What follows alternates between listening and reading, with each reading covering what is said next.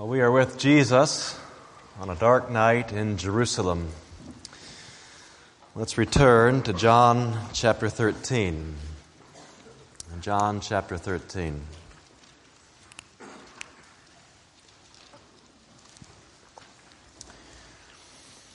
In John 13, the sands of time are sinking steadily toward his arrest. His sham trials will begin later in the night. Jesus has washed the disciples' feet. Judas leaves the table to summon the wolves. His false loyalty was the last barrier to a chain of events that would change the world forever. Jesus' betrayal, arrest, trial, crucifixion, death, burial, resurrection, and ascension. And we tend to treat these events discreetly, but collectively, they are all part of the hour of Jesus' glorification. And Jesus reminds us of that glorification in verse 31. When he had gone out, that's Judas, Jesus said, "Now is the Son of Man glorified, and God is glorified in him. If God is glorified in him, God will also glorify him in himself and glorify him at once. Little children, yet a little while I am with you. You will seek me, and just as I said to the Jews, so now I also say to you, where I am going, you cannot come." Now, I have previously explained the hour of Jesus' glorification, so I will not belabor it here. Suffice it to say that Jesus' glorification did not begin with his ascension or even the resurrection. It began with his betrayal and his crucifixion. In John 12, Jesus associated the Son of Man's glorification with a grain of wheat being planted into the ground and dying. So for now, simply observe the connection in verse 31 between Judas' departure and Jesus' glorification. When he, that is Judas, had gone out, Jesus could then say, "Now is the Son of Man glorified, and God is glorified in him." Little did Judas know that his departure triggered a series of events collectively referred to as Jesus' glorification. However, Jesus' glorification also signals his departure. We cannot follow him immediately. When he says in verse 33, "Where I am going, you cannot come now," he is not speaking of a permanent separation, but through death and resurrection, he will return to the Father to prepare a place for us. In the meantime, we are left in a fallen, broken world. So, here is a crucial question. If Jesus is leaving, and leaving us behind, what does he expect of us until he returns? That is the question that should inform your interpretation of the next two verses, where Jesus delivers a new commandment. What does Jesus expect of us now that he has gone to prepare a place for us? Verse 34. "A new commandment I give to you, that you love one another, just as I have loved you. You also are to love one another. By this, all people will know that you are my disciples, if you have love for one another." And that, my friends, is what Jesus expects of us between his two advents. This is our new commandment. The Great Commission is born on the wings of love. But I wonder whether anyone is confused. Haven't we heard this before? What is so new about the new commandment? Well, let's cross-reference at this point with Matthew chapter 22. Matthew chapter 22. Chronologically, we're turning back just a couple days prior to the events of John 13. In Matthew 21, Jesus rode his donkey up to Jerusalem's gate. The final week has begun. And what follows is a huge controversy over his authority. The Jewish leadership will put 3 questions to Jesus, all of which stem from the issue of authority. The first question came from the Pharisees and the Herodians and concerned paying taxes to the Roman authorities, and Jesus answers the question easily. The second question came from the Sadducees and concerned the resurrection. The Sadducees were actually silenced by Jesus' answer, and the crowds were astonished. Licking their wounds, the Pharisees then returned to put a third question to Jesus. And that brings us to verse 34. But when the Pharisees heard that he had silenced the Sadducees, they gathered together, and one of them, a lawyer, asked him a question to test him. Teacher, which is the greatest commandment in the law? And he said to him, you shall love the Lord your God with all your heart and with all your soul and with all your mind. This is the great and first commandment. And a second is like it. You shall love your neighbor as yourself. On these 2 depend all the law and the prophets.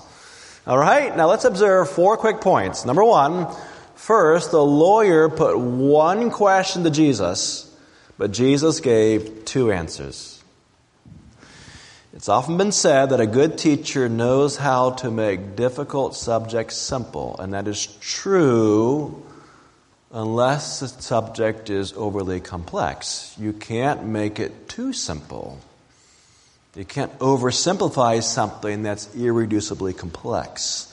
The law can be simplified, but not oversimplified. Here are 2 great commandments. Love God, love your neighbor. Second, the lawyer focused on the law, that is the Pentateuch. But Jesus' answer included the law and the prophets. This is another way of referring to the entire Old Testament. The whole Old Testament taught us to love God and our neighbor. According to Jesus, the dominant ethical commands of the entire Old Testament were a call to love God and love your fellow man. Third, the lawyer's question was appropriate, even if it was hostile. He wants to know whether the numerous, complex Old Testament laws are reducible. And the fact that Jesus himself simplified all that complexity tells us there is merit in trying to simplify all those laws. According to rabbinic tradition, the 5 books of Moses contain 613 commandments. Well, friends, that's a lot to keep track of. How do you constantly keep track of 613 laws on the forefront of your mind? Is there any way we can sort of reduce that? The lawyer wants to reduce and simplify, and Jesus goes right along and reduces and simplifies. All right? And then fourthly, note that Jesus' 2 commands are ranked. He clearly distinguishes between the first and the second. Both turn our attention away from egotism, pride, and self-centeredness and greed. That is true. However, Jesus focuses our attention first on love of God and secondly on love for our fellow man. All right? So with that in place, let's turn ahead now just a few days to John chapter 13. All right? Matthew 22, just a couple days earlier. All right? John chapter 13, we're turning ahead to this night in Jerusalem. So Jesus has already identified the central commands of the entire Old Testament. Here they are. Love God, love your neighbor. What that means is love was Israel's foremost command in the Old Covenant. In the upper room, Jesus will introduce the new covenant. And if the central command of the old covenant was love, what then is the central command of the new covenant? Answer, verse 34, a new commandment I give to you, that you love one another just as I have loved you. You also are to love one another. By this, all people will know that you are my disciples if you have love for one another. So are you confused? How is this a new command? Well, love is not a new virtue. The whole Old Testament ethic concerned loving God and loving man. So what on earth is Jesus talking about? It's actually quite simple. Jesus is not talking about a new virtue, but a whole new kind of love. In the new commandment, Jesus calls for a radically new kind of love that tells the whole world we are his disciples. Love one another this way, just as I have loved you. That is the new command. Love like Jesus loved. And you're probably saying, that's impossible. Of course it's impossible. Do you recall the Sermon on the Mount? Jesus did not scrap the whole law. Rather, just as Jeremiah 31 predicted, he drilled it right into our hearts. And when he did so, we all said, that is impossible. It's not enough to say, I love my spouse, so I just never commit adultery. Try saying, I love my spouse, so I will never again have another lustful thought in my heart. Is that possible? It's not enough to say, I love my brother, so I refrain from murder. Try saying, I love my brother, so I won't harbor the slightest little hatred or inkling in my heart of hatred for my brother. Is that even possible? It's not enough to say, well, I love my brothers. Try saying, I love my enemies and those who persecute me. The new covenant intensifies the old covenant to such a degree that we recognize it's humanly impossible. Nobody can do this. So where does that leave us? Right here, it leaves us looking for a new mediator. The whole new covenant is impossible without a better mediator. That's what Hebrews chapter 8 says. Jesus Christ is the mediator of a better covenant. Jeremiah 31 is fulfilled through Jesus, the mediator of a better covenant. What that means is I need Jesus Christ to keep the law for me. Not one jot or tittle will he neglect until he's fulfilled the whole thing. I need Jesus Christ to be my substitutionary atonement, to take away my deserved punishment for my transgressions of the law. And I need the same Holy Spirit who indwelled Jesus to come and fill me and transform my heart from the inside out. And then, and only then, I begin to love as Christ loved, because I have His Spirit in me, transforming me. And when that happens, the world knows I am a disciple. And that is the new command. When you embrace Jesus as the mediator of the new covenant, when you are born again, you begin to take those little baby steps toward loving your brothers. So to summarize, love was indeed the heart of the old covenant. Love God, love your neighbor. And now the new command tells us that nothing less than perfect love is the heart of the new covenant. And if you have not yet achieved perfect love, and that's all of us, all right, then we have to just keep on working at it by the power of the Spirit as we are restored into the image and likeness of Jesus Christ. But when you start putting love into practice, then verse 35 becomes a reality. By this, all people will know that you are my disciples if you have love for one another. Now, just to see how thoroughly John took this to heart, would you turn to his first epistle, 1 John, and let's observe how deeply John absorbed this new command. And watch how he uses this new command to reorient how we think about those around us. I'm going to do little more than just read a whole series of text. All right, you got to follow this. Let's go first to 1 John chapter 2 and verse 5. All right, and I'm just going to start reading. 1 John 2 and verse 5. But whoever keeps his word, in him truly the love of God is perfected. 2:10. Whoever loves his brother abides in the light, and in him there is no cause for stumbling. 2:15. Do not love the world or the things in the world. If anyone loves the world, the love of the Father is not in him. 3:1. See what kind of love the Father has given to us that we should be called children of God. 3:10. By this it is evident who are the children of God and who are the children of the devil.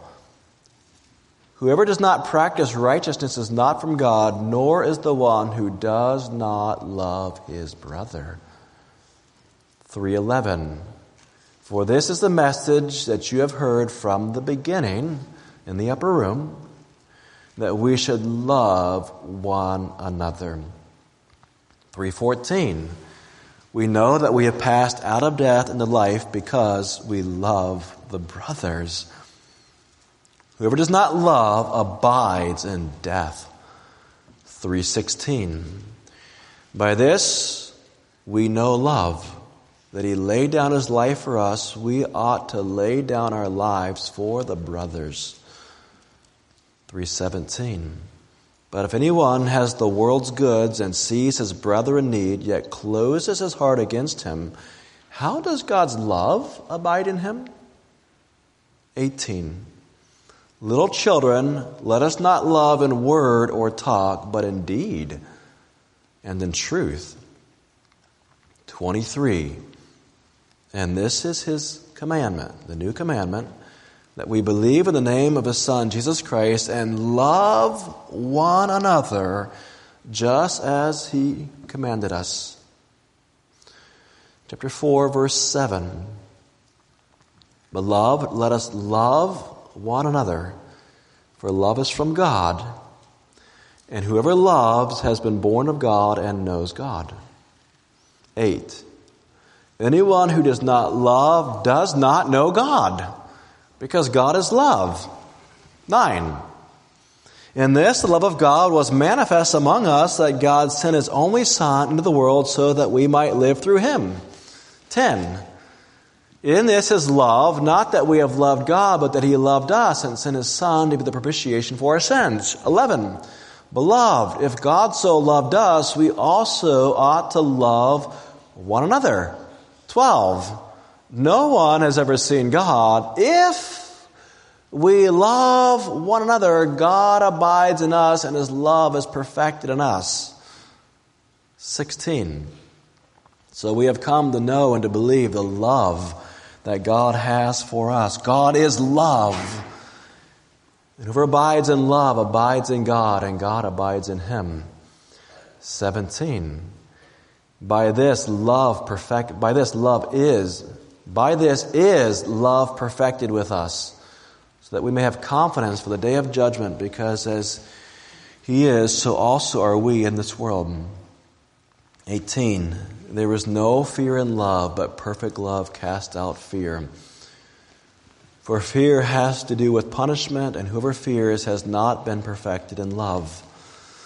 19, we love because he first loved us. 20, if anyone says, I love God, and hates his brother, he is a liar. For he who does not love his brother whom he has seen cannot love God whom he has not seen. 21, and this commandment we have from him in the upper room, whoever loves God must also love his brother. Chapter 5, verse 1. Everyone who believes that Jesus is the Christ has been born of God, and everyone who loves the Father loves whoever has been born of him. 2.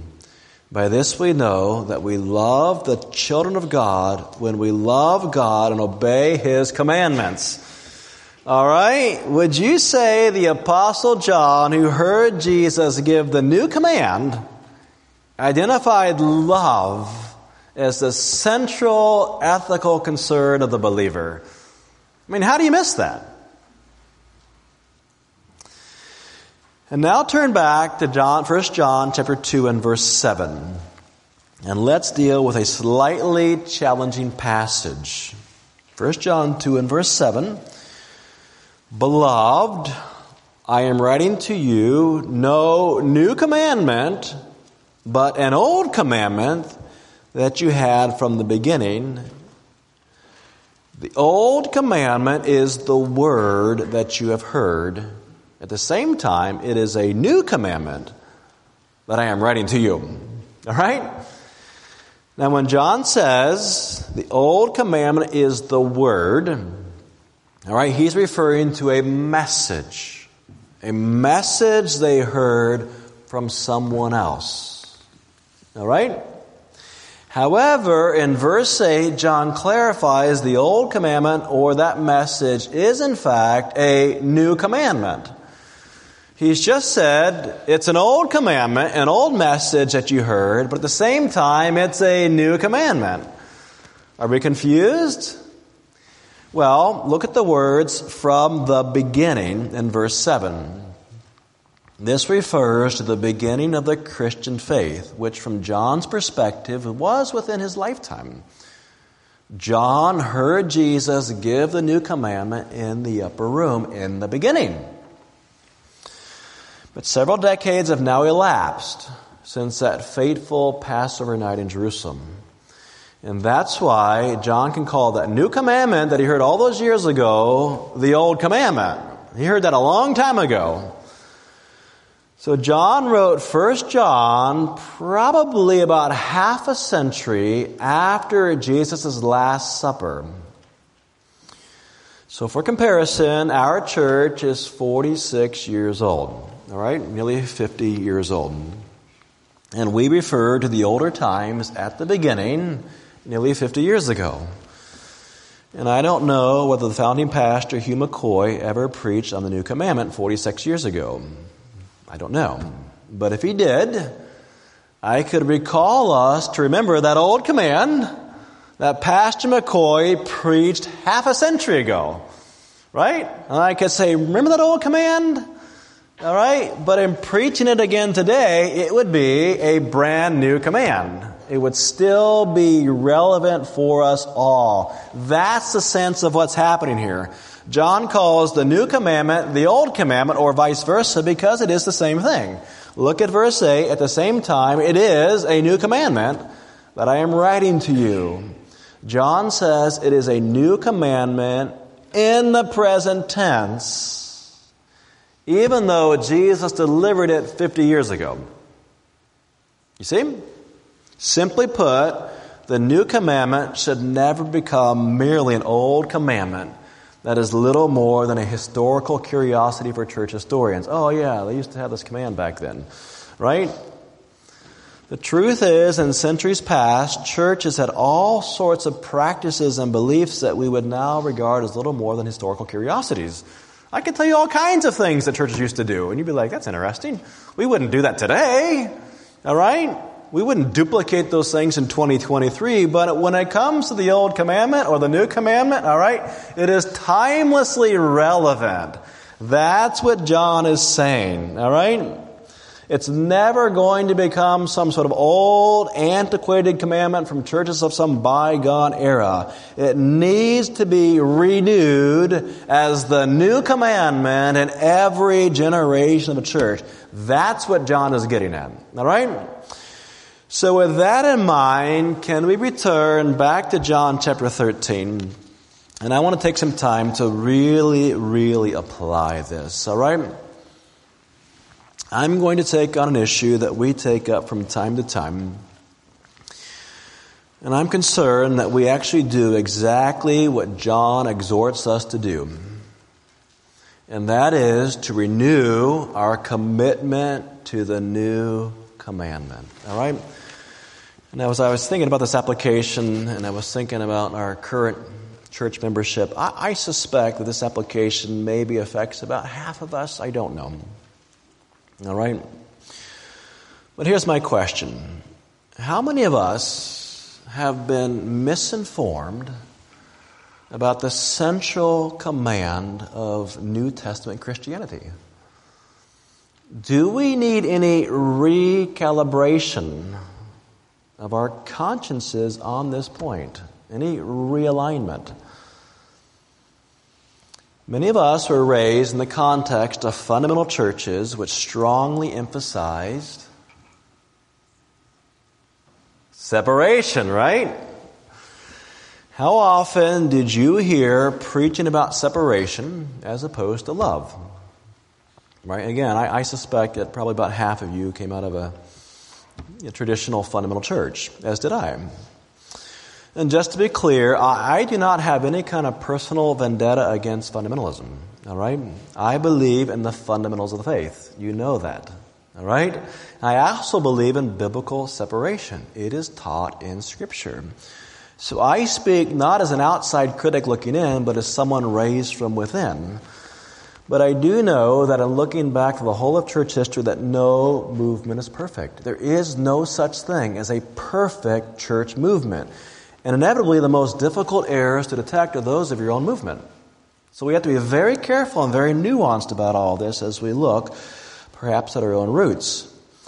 And again, that's why I return to this issue from time to time, just to make sure that those of us who were discipled and raised in a fundamentalist context can really appreciate the great good that came out of fundamentalism, but also to avoid any theological pitfall there might be.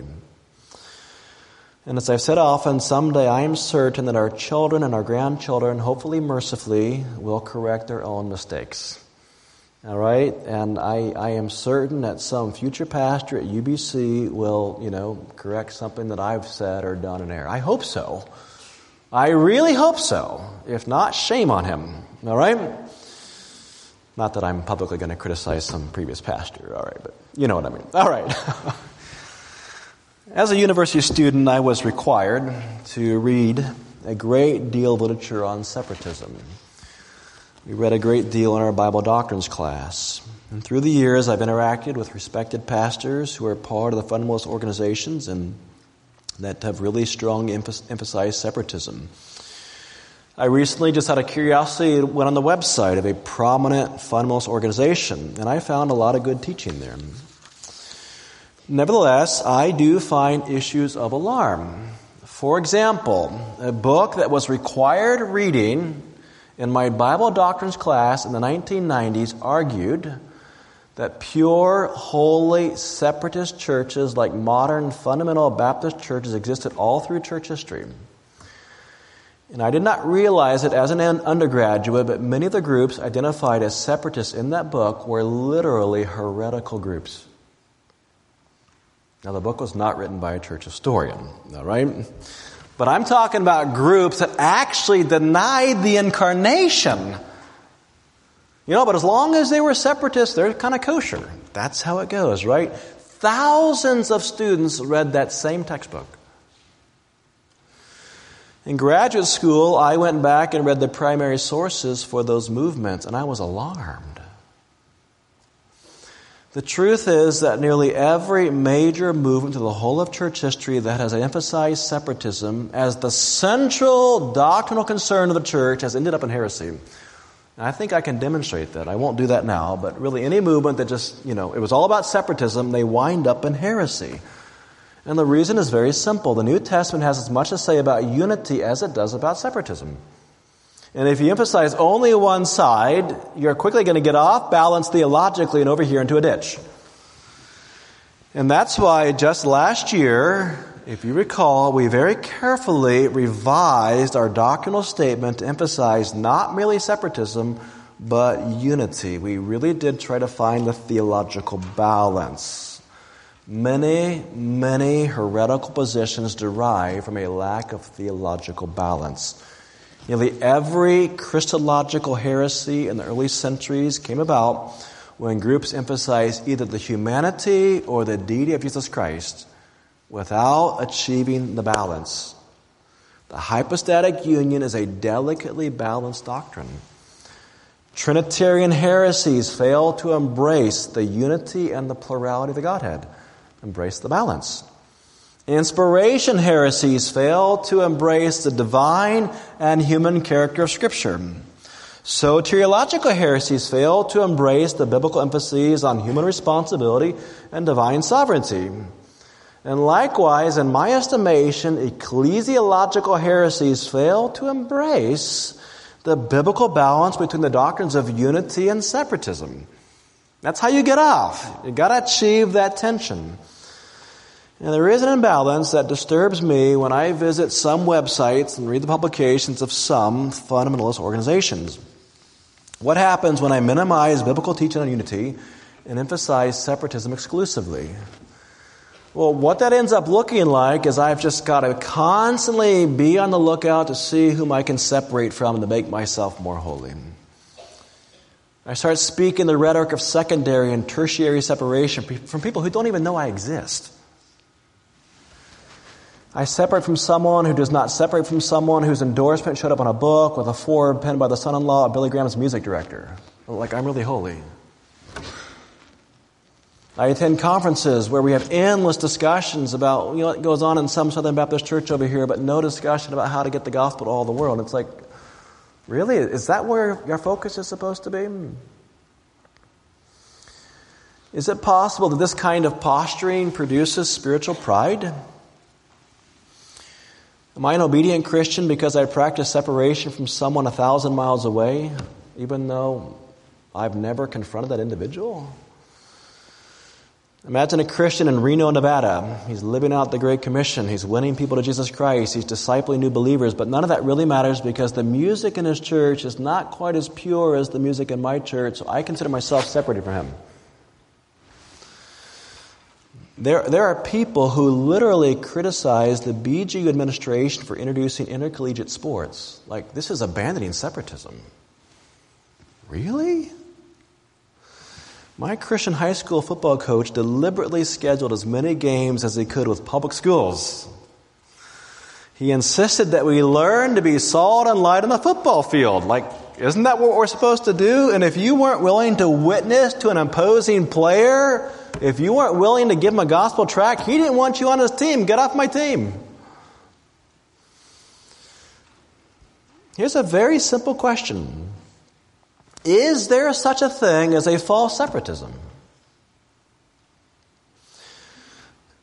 Well, the New Testament term translated Pharisee is derived from the Greek term Pharisaios and the Aramaic term Parashia.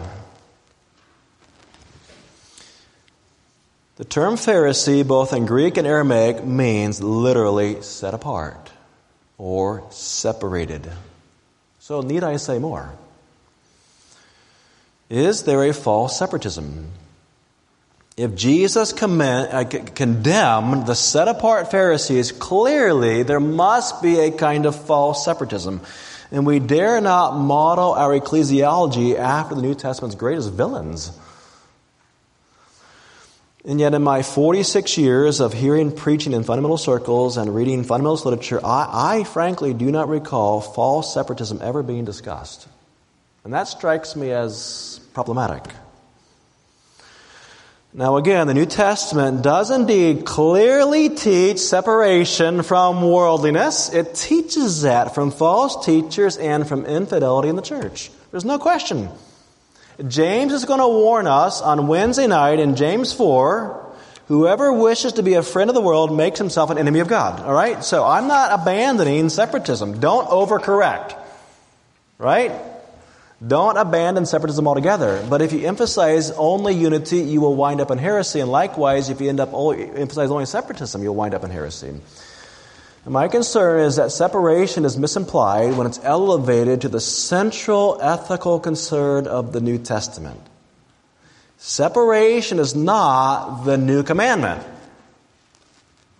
In my estimation, and I could be wrong, fundamentalism often situated separatism as the central virtue. Just look at the websites. Read the doctrinal statements. Do they emphasize separation at the expense of love? Do they balance separation with unity? That is the question. And there is a kind of reasoning in fundamentalism that I think is problematic. And it goes as follows. Separation leads to personal holiness. So far, so good. And holiness restores us into the likeness of Jesus Christ. That's true. Therefore, we need to constantly look for ways to separate from the world and other Christians who look like the world to keep ourselves holy. All right? And essentially, separation and holiness are conflated. They're one and the same. Look at the Old Testament. A holy God can't be approached by sinful mortals. We get that. If you touch the ark, you're dead. If you venture up the slopes of Mount Sinai, you're dead. God is utterly holy, separated from His creation. Holiness and separation are just intricately related. Or are they? We've got to be very, very careful here. If holiness is separation, from whom or what was God separated before the creation fell, before creation? If God's holy separatedness is His central attribute, as I was taught, from whom or from what was He separated in all eternity? Himself? The other members of the Trinity? The attribute that unites the Holy Trinity in perfect reciprocity of interest from all eternity is not separation. It is love. And that's why the heartbeat of the Old Covenant is to love God and love your neighbor. That's why the heartbeat of the New Covenant is the new command to love just as Jesus loved.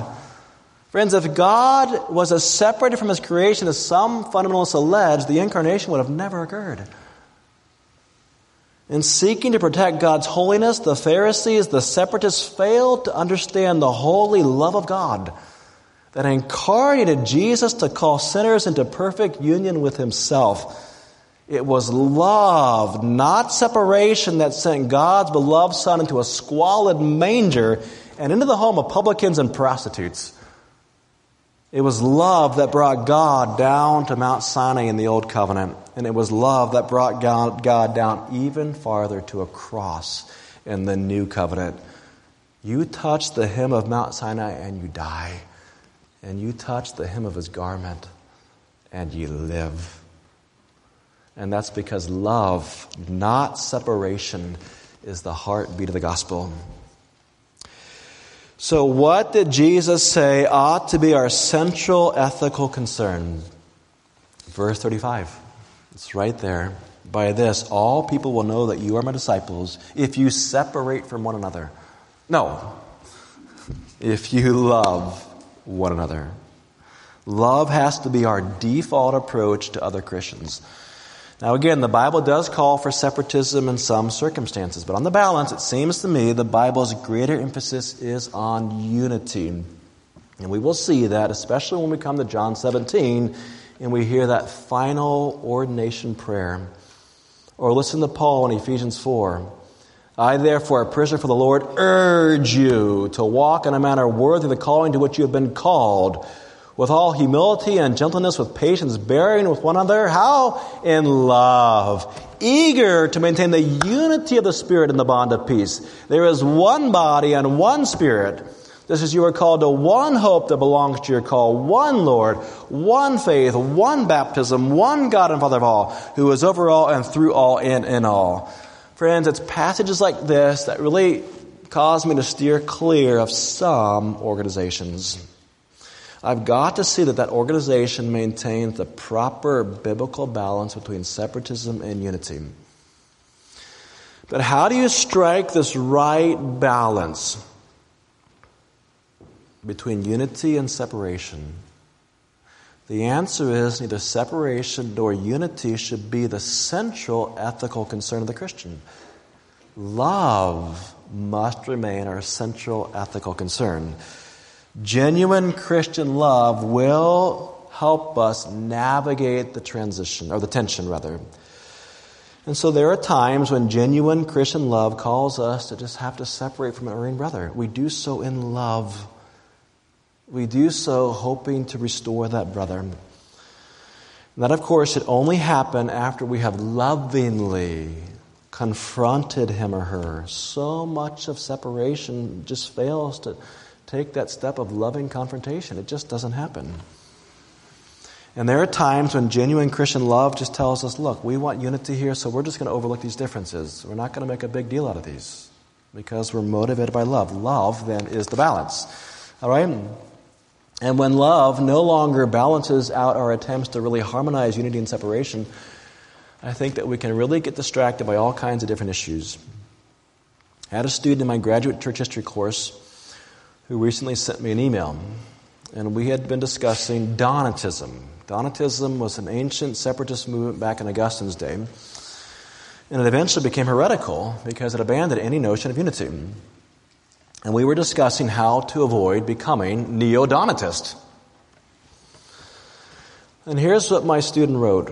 From my own experience and from what I see in broader fundamentalism, it appears that small Baptist churches are separating themselves to death. Their independence is their demise. It is heartbreaking to see churches that don't seek balance on this issue shrink and then eventually close their doors. I believe my own church that I work at now is crippled by our unwillingness to listen to and work with other like-minded churches in our own community. At least it is comforting to know that this is not a new issue in church history. So where's the balance? It's right there in verse 35. By this, all people will know that you are my disciples if you have love one for another.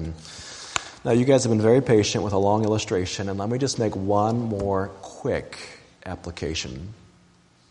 All right? Joseph Singapogu has very often emphasized correctly that genuine gospel work happens inside community. You ever knock on someone's door and wonder why that person just doesn't immediately embrace the gospel? Well, maybe he's never been inside a Christian community where all the disciples love each other. Now, I'm not opposed to door-to-door visitation. My father came to Christ that way because someone had enough love to get out of bed and go knock on his door. All right? But that is increasingly an unusual way for people to meet Jesus. What does an unbeliever then see, though, when he comes into the community of believers? That's the question we ought to be asking. That community may be found in the church. It may be found out on the athletic field. It may be found in a private home. The location isn't so important. The community of believers is what's important. And does he see inside that community believers figuring out how to separate from each other?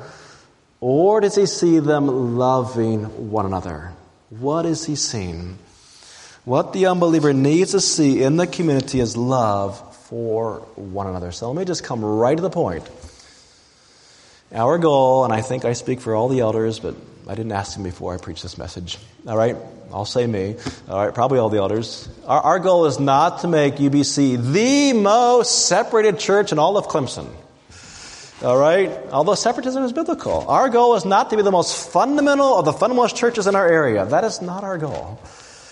Our goal is actually to create a Christian community by which all people will know that we are Jesus' disciples when we have love for one another. All right? Okay, how are we doing? Okay. You may be here today, and this may be an unusual sermon for you. You may be an unbeliever, and you're thinking, do they always talk like this when you go inside those churches? The answer is no, all right? But we do have to talk about love from time to time inside the church context. And if you're wondering why that is, it's because Christians are fallen, and we are broken people, and we don't love as we should. All right? And you may have been in a Christian community before, and you thought, I didn't see a whole lot of love there. And I am very, very sorry that happened, and it could have happened here, and I'm very sorry that happened. But, we're here because we're sinners, not because we're perfect. Right? That's why we gather here. We gather here because we're sinners, not because we're perfect, and we just want to do a better job. So if you're here today and you're an unbeliever and you've just been sort of chased away from Christianity because you didn't see love there, let me encourage you to come back and look at the person of Jesus Christ. He is the person that is altogether lovely. And we have yet to do a good enough job to emulate the Lord Jesus Christ. And we hope that our personal testimony to you will not be a distraction to you coming to Christ. Jesus Christ loves the sinner and gave his life for the sinner. All right? And that includes you, my friend. So we pray, Father, we thank you for the love of Christ. And we pray that it would love and motivate and change us today. We pray it for Christ's sake. Amen.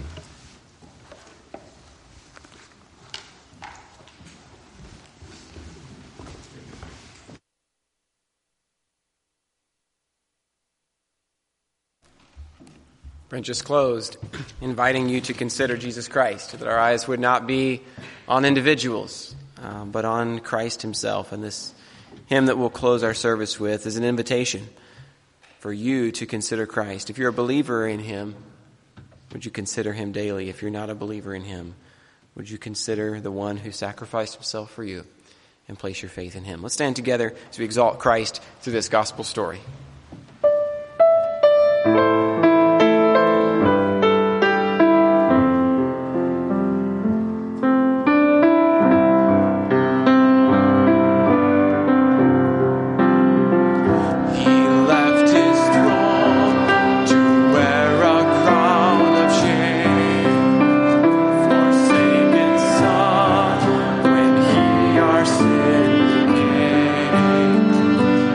Blackest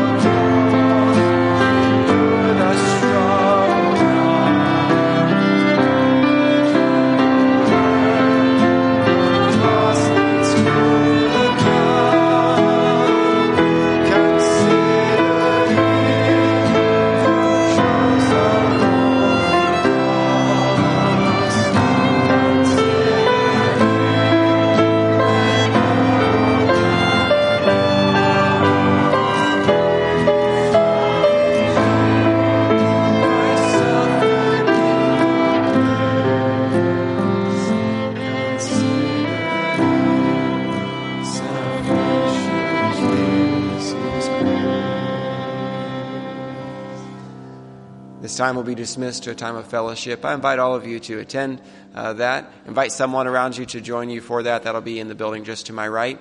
And then at 11:15, our shepherding classes will begin. Children and youth are in this building across the breezeway, as well as our intro class.